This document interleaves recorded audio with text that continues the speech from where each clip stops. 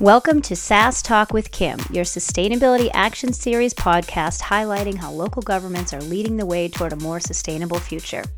I'm your host, Kim Lundgren. I've spent the last 16 years working for and with local governments to help them create resilient, inclusive, thriving communities. I started this podcast series to connect you with the key people on the ground putting sustainability into action in their communities. Good afternoon, everybody, and welcome to SAS Talk with Kim. I'm your host, Kim Lundgren, and really excited today to have with us Grant Ervin, the Chief Resilience Officer for the City of Pittsburgh. Grant, how are you today? Doing well, Kim. Good to hear your voice. Thanks. Well, we're so thrilled to have you. We're going to talk a bit about really the transformation, I think is the appropriate word, of Pittsburgh from an industrial city to really an incredible example of leadership of a sustainable and resilient community. So I'm excited to chat with you. Sure. Excellent. And so I want to kind of start with, earlier this year, Pittsburgh was thrust into the spotlight when President Trump, in his announcement to pull the United States out of the Paris Climate Accord, said he was elected to represent the citizens of Pittsburgh and not Paris. That soundbite went far and wide. I guess I first want to hear what your reaction was when you first heard that. Yeah. So when we first heard the president's remarks, I think the days before, everybody was prepared for him to make an announcement with regards to the U.S. leaving his intent for the U.S. to leave the Paris climate treaty. So we were kind of prepared for that, but what we weren't prepared for was his integration of Pittsburgh into his comments. And I think the initial reaction was shock and surprise that he would make that connection. Whether it was alliteration or kind of his concept of history and what Pittsburgh's past is and was kind of indicative of in his mind in terms of our connection to our industrial heritage. But shortly following the president's remarks, my boss and our mayor, Bill Peduto, responded back rather quickly and with great intent in terms of the real kind of Pittsburgh and how our vision is closely aligned with that of many of the world's leaders and the Paris Treaty itself. Yeah, and I felt like that was so telling because I know when I heard that, I'm thinking, wow, you have no idea what Pittsburgh's been doing, do you? And under the leadership of Mayor Peduto and others, it just seems so interesting that he would use that example. It is. He kind of missed the last 30 years. Just 3 decades. Yeah, just 3 decades of history missing, that's all. And I love, as you said, Mayor Peduto came out very strongly after those remarks, and he co-authored an opinion piece in the New York Times with the mayor of Paris, Anne Hidalgo, really kind of reaffirming that commitment. Can you talk about why that was such an important statement and kind of if there was any type of reaction around that? Yeah, I mean, it's definitely an important statement, for our work and for, I think, the vision of many of the residents of the city of Pittsburgh is that, there's a desire and actually a lot of action that is following that up that, we are, writing kind of our history now with regards to our connection to the future. And that future is one that is closely tied with providing a safer and cleaner environment and building an economy that helps to fulfill that mission. And I think when the mayor came out with the op-ed, that was to effectively help build that bridge between Pittsburgh and the greater global community. And you see a lot of cities doing that right now and understanding that whether it's dealing with the issues of climate change or migration or global trade, that there's opportunities for cities to partner with one another. And, for a city, the size and scale of Pittsburgh to be able to have that ability to connect with the city the size and scale of Paris is I think one of the unique things that we're seeing in history right now. I agree. And, that's such a good segue thinking about this whole think globally, act locally, right? It's kind of that mantra that really has, I know for me, pretty much followed my career, recognizing that we are all part of one planet, right? And we all have a role to play and can contribute. And it's that collective action that really makes the difference. And I'm sure that was a big conversation for you and the mayor, having just come back from United Nations Global Climate Conference in Bonn, COP23. Tell us a little bit about that trip and the message Pittsburgh shared. Sure, it was really a great educational experience for us, and in terms of being a party and a partner to the COP conversations. We were there in large part because of a partnership that we've developed with ICLEI related to what's called the Urban Transition Alliance. And these are cities, cities that have a deep industrial heritage that are coming together basically to, both embrace that heritage, but also to use the lessons that we've learned as cities that have transitioned into this new global economy with an industrial past in our mindset, to start to solve some of these global challenges, particularly around the issues related to climate change. And that partnership that ICLEI has helped take the leadership in pulling us and convening us together has brought together 3 cities from China, 3 cities from Germany, and 3 U.S. cities, Pittsburgh, Buffalo, and Cincinnati, along with the German cities of Essen, Bottrop, and also Essen, Bottrop, and then some of the other partners there in the Ruhr Valley. And then 3 Chinese cities, 2 of which are simply districts within Beijing. And the thing that was really most interesting about kind of the intersection of those cities was just the common cause and common experience that we have experienced, whether it's steel manufacturing in the case of places like Buffalo and Pittsburgh, or coal extraction in the case of a city like Essen. These common histories of the fossil economy, if you will, have both left scars on our city, but also have given us the impetus to change and move forward.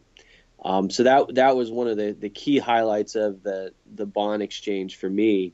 The second piece, I think, is the mayor had highlighted this a great deal in his ability to meet with other mayors and share these experiences, and kind of using cities as the North Star, if you will, with regards to how do you address these issues of climate change. So in one sense, you have the negotiations that are happening amongst the national organizations and the nation states.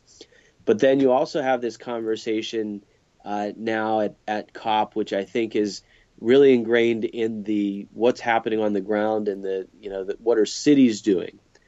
So cities, as most of your listeners know, make up 70% of the footprint with regards to GHG emissions, and we also have then the ability to change and reduce those emissions. So whether it's through energy efficiency in our buildings, or implementing electrification strategies in the transportation sector, or carbon sequestration in developing parks and tree planting initiatives, a lot of the action really hits the ground within local government. And I think that's one of the other key things that came out in this COP. And then the third thing that I would put out there that was interesting in terms of the exchange in Bonn was this issue of the American presence. I think it was kind of telling that you had 3 sections. You had the Bonn zone, the Bula zone, and then there was an American tent, which was kind of like the Rebel Alliance, I think, meeting next to these deliberations, and then where all the NGOs were meeting. So there was a presence there. There was also kind of the notable absence, I think, of kind of our federal delegation. But there was still a strong American contingent there that, for me personally, I think gives us a lot of hope. And did you hear reactions from, your colleagues in other countries about the impact of that kind of local presence of the U.S. there? I think it was interesting. I mean, we did, the other cities or Europeans in particular, would make comments about our federal leadership. It wasn't totally overt. They're very polite about it, but I think the fact that there is still a strong American presence and engagement, particularly from cities, in a solution mindset, is one that is probably the most heartening of the engagement. Mm-hmm. That's really interesting, and I'm really curious to learn more about the Urban Transition Alliance. Maybe we can do another podcast on that as you guys continue working down that path. Just a quick note on that. We'd love to, and I think the big thing about that is just the ability for cities to share the different strategies and tactics that they're deploying. Just to get energy nerd on you, but we were exchanging things that in Buffalo, for example, they've developed an anaerobic digestion system with their wastewater treatment plant, and the city of Cincinnati has 89,000 residents that they have pulled together an aggregated purchasing platform for renewable power.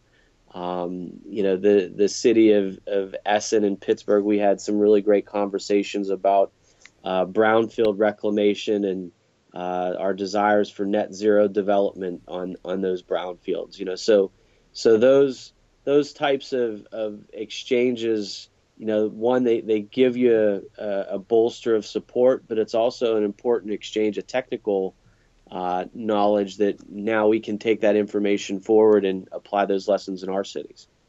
Yeah, and to me, that's always been one of the strengths of ICLEI is kind of creating those relationships and really bridging any gaps that might exist. I know, myself having been on both sides of that, as a local government staff person who got to travel internationally with ICLEI to kind of make those connections, and then having worked for ICLEI, to me, it's one of the most important things that any group can do, because it's so easy, I think, to be very narrow focused, right? When you're in the thick of things in your community, and even when you think about not just the city staff, but just the individuals who live in your community, like it's very easy to be focused on what's immediately in front of you.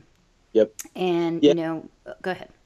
No, you're exactly right. I mean, and that's one of the big takeaways that when I came back, one of my kind of 2018 things is really to figure out how do you start to drill the lessons of those exchanges or share the lessons of those exchanges to a broader audience. Yes.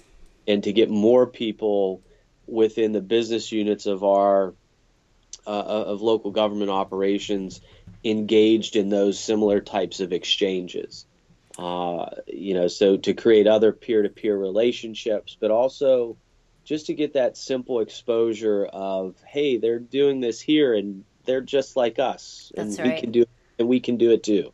That's right. And I think, you just, especially with the news these days, everything is so polarizing, and we really need to come back to the place where, hey, you know what? We're all people. And actually, when you meet individuals one-on-one, you find that, and maybe they're from a country that you think is not friendly to the U.S., but when you meet the people there, you're like, that's not how they are at all. Right. And a lot of folks don't have the luxury that, you and I have had of being able to have those international connections and meet those people. And so you're right, being able to find a way to share that experience and have others, I guess, have that realization that at the end of the day, we're all just people trying to do the best we can. And how can we learn from each other and, benefit from each other's actions? It's true. And one of the fellows on the exchange, he was an Italian fellow, had made the remark that when you're at the national level and the negotiators are, here dealing with a framework around climate change, one of the things that you can't ignore is the fact that these nations are bringing baggage with them to the negotiating table. So for example, there might be a conflict, maybe in some cases an actual physical war where, two nation states are fighting one another, and then they're expected to go into this climate negotiation and figure it out, right? Yeah, yeah. And the difference with cities is that we don't, thankfully, we don't have that type of conflict, but rather we have a shared knowledge and a shared language that we operate with. So whether it is dealing with a weather event or managing a workforce or just trying to conserve energy in our buildings and manage a fleet of vehicles, every city around the world is doing that. Yep. So there's a sense of commonality and shared challenge and shared purpose that we have. Yeah, that's for sure. And I think, too, just the connection that local governments have to the individuals, right? You don't get that at the federal level. That's exactly right. You don't bump into your president at the grocery store, but you could see your mayor there. That's exactly right. And you're sure to tell them about the pothole that it hasn't been fixed, or the garbage that hasn't been picked up, or whatever the case may be. That's right.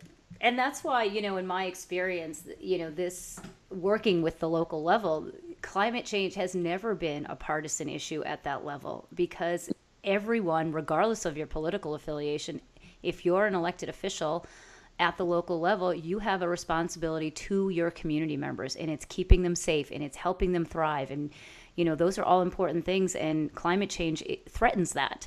And so you have to look at it from that perspective. You just don't have a choice. So I've never really seen it be a partisan issue at the local level.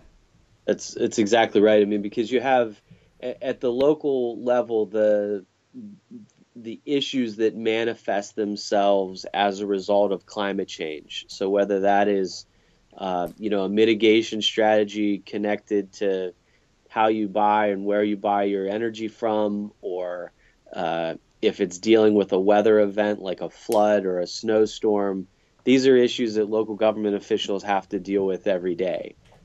So the issue of climate change is one that they have to be focused on, because they're either exacerbating existing challenges or they're trying to mitigate the impacts of what those challenges brought on by climate change are. Yep, exactly.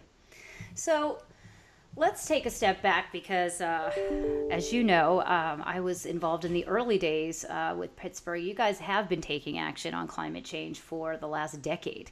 And as we talked earlier, maybe that's a surprise to some folks, but certainly not to those of us who were there along for the ride. And I remember really enjoying watching the process that Pittsburgh was going through to try to develop its first climate action plan. Really doing everything right, bringing in key partners and identifying the opportunities and the challenges. And so I'd love to hear, and I know you're newer to the city, but of course you're familiar with, kind of the transition that the city's been making. So let's talk a little bit about kind of that transition from industrial city to the sustainability focus, and then maybe give some good examples of some of the work you're doing now.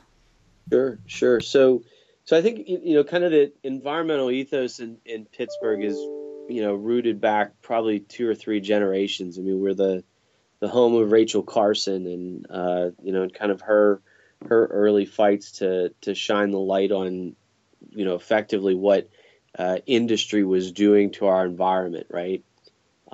Pittsburgh was the first place to enact a Clean Air Act because of the pollution that was being brought on by industrial activity. And that, so it's been a part of our heritage and our ethos, and I think that a lot of things, really exacerbated that back in really starting, I think, in the early 1990s and mid 1990s, where we were, finally to the realization that the steel industry and the mills that were existing along our rivers were not going to come back in the way that many folks at the time had hoped. And what that started to look like was a physical transformation of our riverfront. So it's been the reclamation of former industrial sites and known as brownfields into everything from retail to residential to office space along our rivers.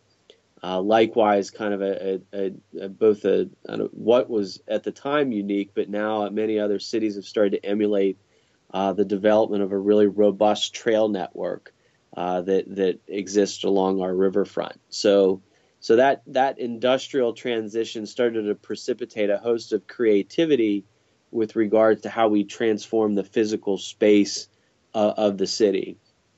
And then when you come into the early to mid 2000s, when we were getting engaged with groups like ICLEI around climate planning, I think a lot of that historical context came to a pinpoint where we realized we needed to think more aggressively with regards to both the role of the city and the city as a whole with regards to how do we address issues like climate change. So partnerships with our local NGOs, non-governmental organizations, and our universities and groups like ICLEI started to lead us to developing our first emissions inventory, which was done by a group of students at Carnegie Mellon back in 2004, 2005.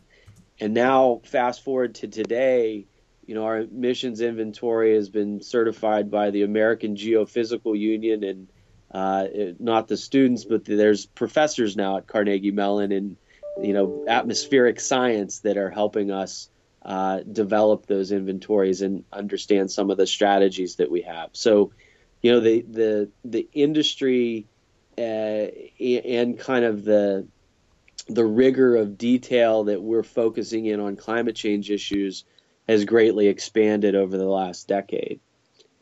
In terms of some of the things that we are doing right now, a lot of it is being led in part because of the strategies and the community engagement that we have done in climate action planning, but also in resilience planning. So our efforts with the 100 Resilient Cities program powered by the Rockefeller Foundation have allowed us to layer an additional lens into our work on sustainability and climate, which is that issue of resilience.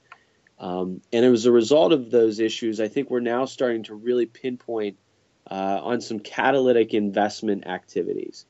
So, for example, thinking about not just vehicle electrification, we just, proud to say we just introduced into our fleet the first 5 electric vehicles. Nice. Were delivered this week and into our motor pool. But it's not just about having electric vehicles. We're also looking to change the source of fuel. So we've, in addition to that, we're starting to provide zero emissions fuel sourcing through the EV ARC program, where we have solar generation matched with our charging infrastructure. So the reason for that is because through our analysis, we found that if you're, using electric vehicle, it's really great and a positive move. But if you're here in the upper Midwest and the Great Lakes region, you're still connecting to a largely fossil fuel grid. Right. So we've now started to make, a full zero emissions from fuel source to tailpipe type of ecosystem. And that's a result of, just an example as a result of community engagement, understanding the data, and then selecting the right project application in order to move the needle in the right direction. That's awesome. You guys are also, I know you've been looking at things like microgrids and circular economy.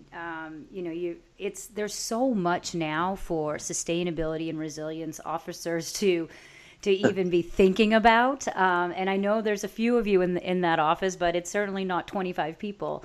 How do you kind of go through the prioritization process? Because there's a lot to take on here.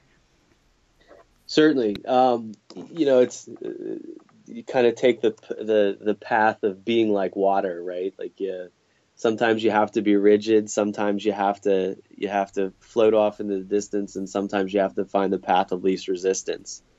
For us, it's been really about using these what I'll call intersecting circles of sustainability, resilience, and then also technology, or kind of the smart cities movement, and finding ways in which those different attributes can confluence together has allowed us to create a lens that we look through with regards to deciding on both projects that we're able to take on, but also sometimes it might be figuring out what is the right role for the city. In some cases, we might be a data provider. In some cases, we might be a communicator or convener. In some cases, we might be using capital budget resources or the development cycle, or using ordinances and public policy. So it depends upon the issue, but we've tried to be really strategic, both in terms of finding where co-benefits exist, as well as what's the right point in time for the right intervention. That seems like a good approach. I love it. One of the things that I really loved from 1PGH is just this theme of, and it's kind of a sentence pulled out, but this building resilience through the power of neighbors. And Mm-hmm. I think, especially in this day and age, and I talk about it a lot with my dashboard and turning data into story. Like, we've really complicated things. Like, we've really Yeah. made things harder and harder for people to follow and understand. And when you start thinking about, geoengineering and trying to, prepare for changes in climate, and let's pull carbon out of the sky, and I think there's a lot of these engineering minded approaches to becoming more resilient and Yeah. sustainable. But really, at the heart of it, and I feel like that's where you guys get to, it's getting people together to pay Yep. attention, to know your neighbor and know if they need help. Talk a little bit about kind of this approach, because I think it's such an important reason that Pittsburgh's experienced this transformation, because you're not just focused on the newest like technology that's out there. Hey, look at this great stuff we're doing, and winning accolades. You're really trying to bring everyone along for the ride here, and that's really important, particularly from a city that has a pretty deep industrial past. Sure, sure. It's a lot of that came together as a result. Really thinking about the last election, and kind of the 2016 cycle in general, and that was the just to set the context, that was the point in time in which we were developing our resilience strategy 1PGH, and doing a lot of our community engagement. And you see that, I think, not just across Pittsburgh or the United States, but across the world, is that there's a shift, or shifts plural, in terms of the way that things have been done in the past. Whether it's the issues of technology or migration, or urbanization, or stresses that we're feeling because of a changing climate, that's all impacting our individual lives. And when we look at Pittsburgh, Pittsburgh is a place that is only 55 square miles. It's a pretty, relatively, by North American standards, a relatively dense city, in terms of population and the built environment. And that 55 square miles is broken up into 90 separate and very distinct neighborhoods that carry their own identity, that are then separated by hills and valleys and rivers. So the historical context of Pittsburgh is that those places, I tell the story of when I first started as a community organizer, and I was at a conference with a group from Pittsburgh, and they were asking us where we were from, and one woman in our group said that she was from Fineview, which is a neighborhood in Pittsburgh. So she identified from her neighborhood, not from the actual city in which she lives in. And I think it's that connection to place, that is really rooted with regards to identifying where your home is and the neighborhood that you care about and the place that you care about. And then the second piece of that puzzle for us was just realizing, in addition to some of those roots, that we're also the home to Mr. Rogers' neighborhood. So Fred Rogers and the great work that he had led as effectively a childhood educator for so many of us. To just go back to those roots and understand that that people are at the core of a city, and it's the place that they call home that they identify with. And it's the people that live next door to them or the apartment upstairs, that those are the people that make up the fabric and the quality of their community. And that's where our strategies really start, because we're trying to effectively help those citizens, neighbors, and residents that, as local government personnel, that we are charged with helping to help care and provide for. But then the other piece of that for us, which is going into kind of the technical stuff that you're talking about, or the engineering, is that those people in a place have a responsibility to our planet, and then we also have a responsibility to measure that performance of those different interventions that we're making, because that helps us improve and institute a system of continuous improvement over time. So if we're making a decision with regards to how we pave roads and it's not working, and we need to go back and reevaluate that and make changes and make adjustments. So that's been a key piece of our lesson, though, is that even within all these kind of technical attributes and things that we're working on, modernizing the way that we offer local government services, at the core, it's always about people, and it's always about the places that we call home. Yeah, I couldn't agree with you more. I wonder if you could talk a little bit about how you engaged your neighborhoods through either, 1PGH development, or, through other planning processes, or your different programs, your 2030 district. Is there certain strategies that have become kind of the go-to because you're seeing more success and increases in interest and engagement? Yeah, we've used a variety of strategies, and I'd first start up by saying is one of the things that we've learned. The lesson of community engagement is that A, there's never enough, and B, you're never done. So there's a continuous cycle of engagement that is required with communities now more than ever, I think, because of the distributed nature of media and where people are getting information from. So you're not just turning on the 5 o'clock news or picking up the morning paper, or there's not just one community meeting. There might be 10 different communities of interest meetings in a single community in a given night. So you have to have a distributed engagement strategy to match that distributed nature of information distribution. And for us, what we've done is trying to leverage a variety of those engagement strategies, and to adopt the engagements of other actors in our community. So effectively, we have not done all of the community engagement, but we've kind of allowed the work of other community partners, other city departments, to do their engagement, and then basically find ways in which to create connection and integration of their work into the 1PGH and the climate action strategy. So that's been one tactic. But one specific activity that I talk about that we've done that was really, I think, wildly successful is the use of deliberative forums.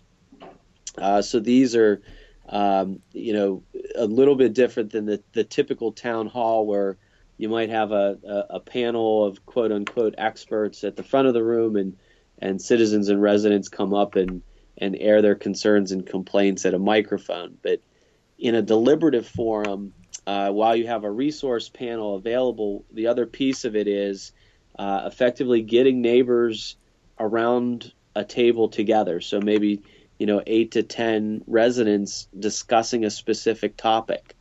And that allows for a variety of viewpoints to come to the table, but also it encourages kind of the tables to work in a facilitated and consensus building fashion. And that's been something that's been really successful for us. Oh, that's great. And you talked a lot about kind of evaluation and performance. Are there particular tools that you find particularly useful that maybe you would recommend to other cities that want to move forward?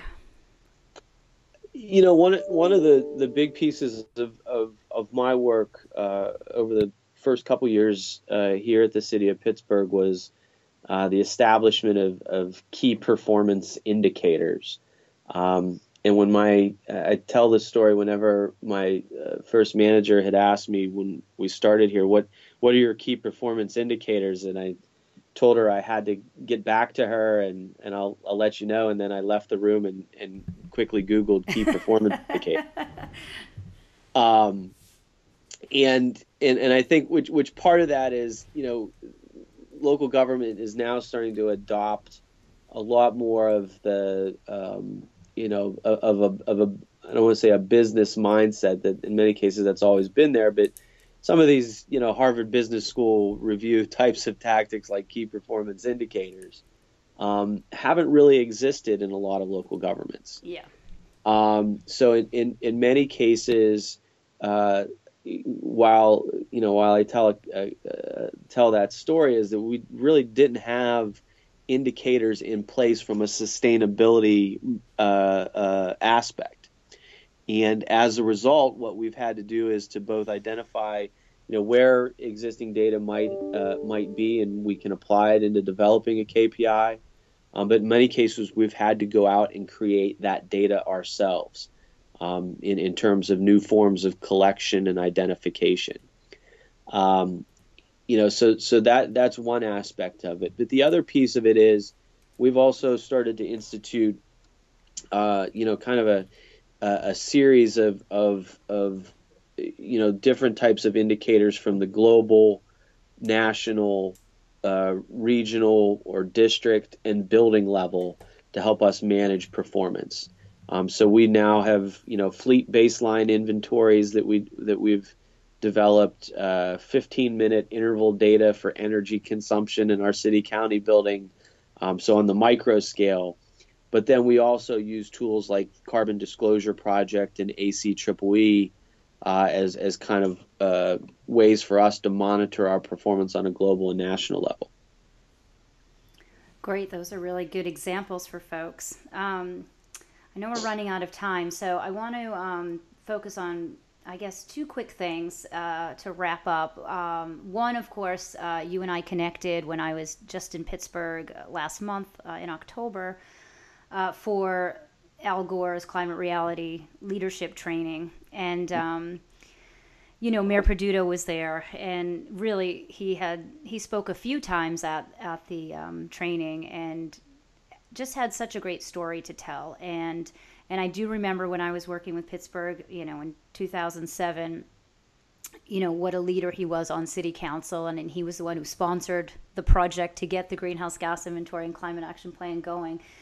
So, I guess I want to get from your perspective, and it seems so obvious, but maybe give us kind of the details of what it really means to have, your leadership driving this, because that's not the case for everyone. So, what does it really mean for you guys to have that, and kind of an impact you think you're having because of it?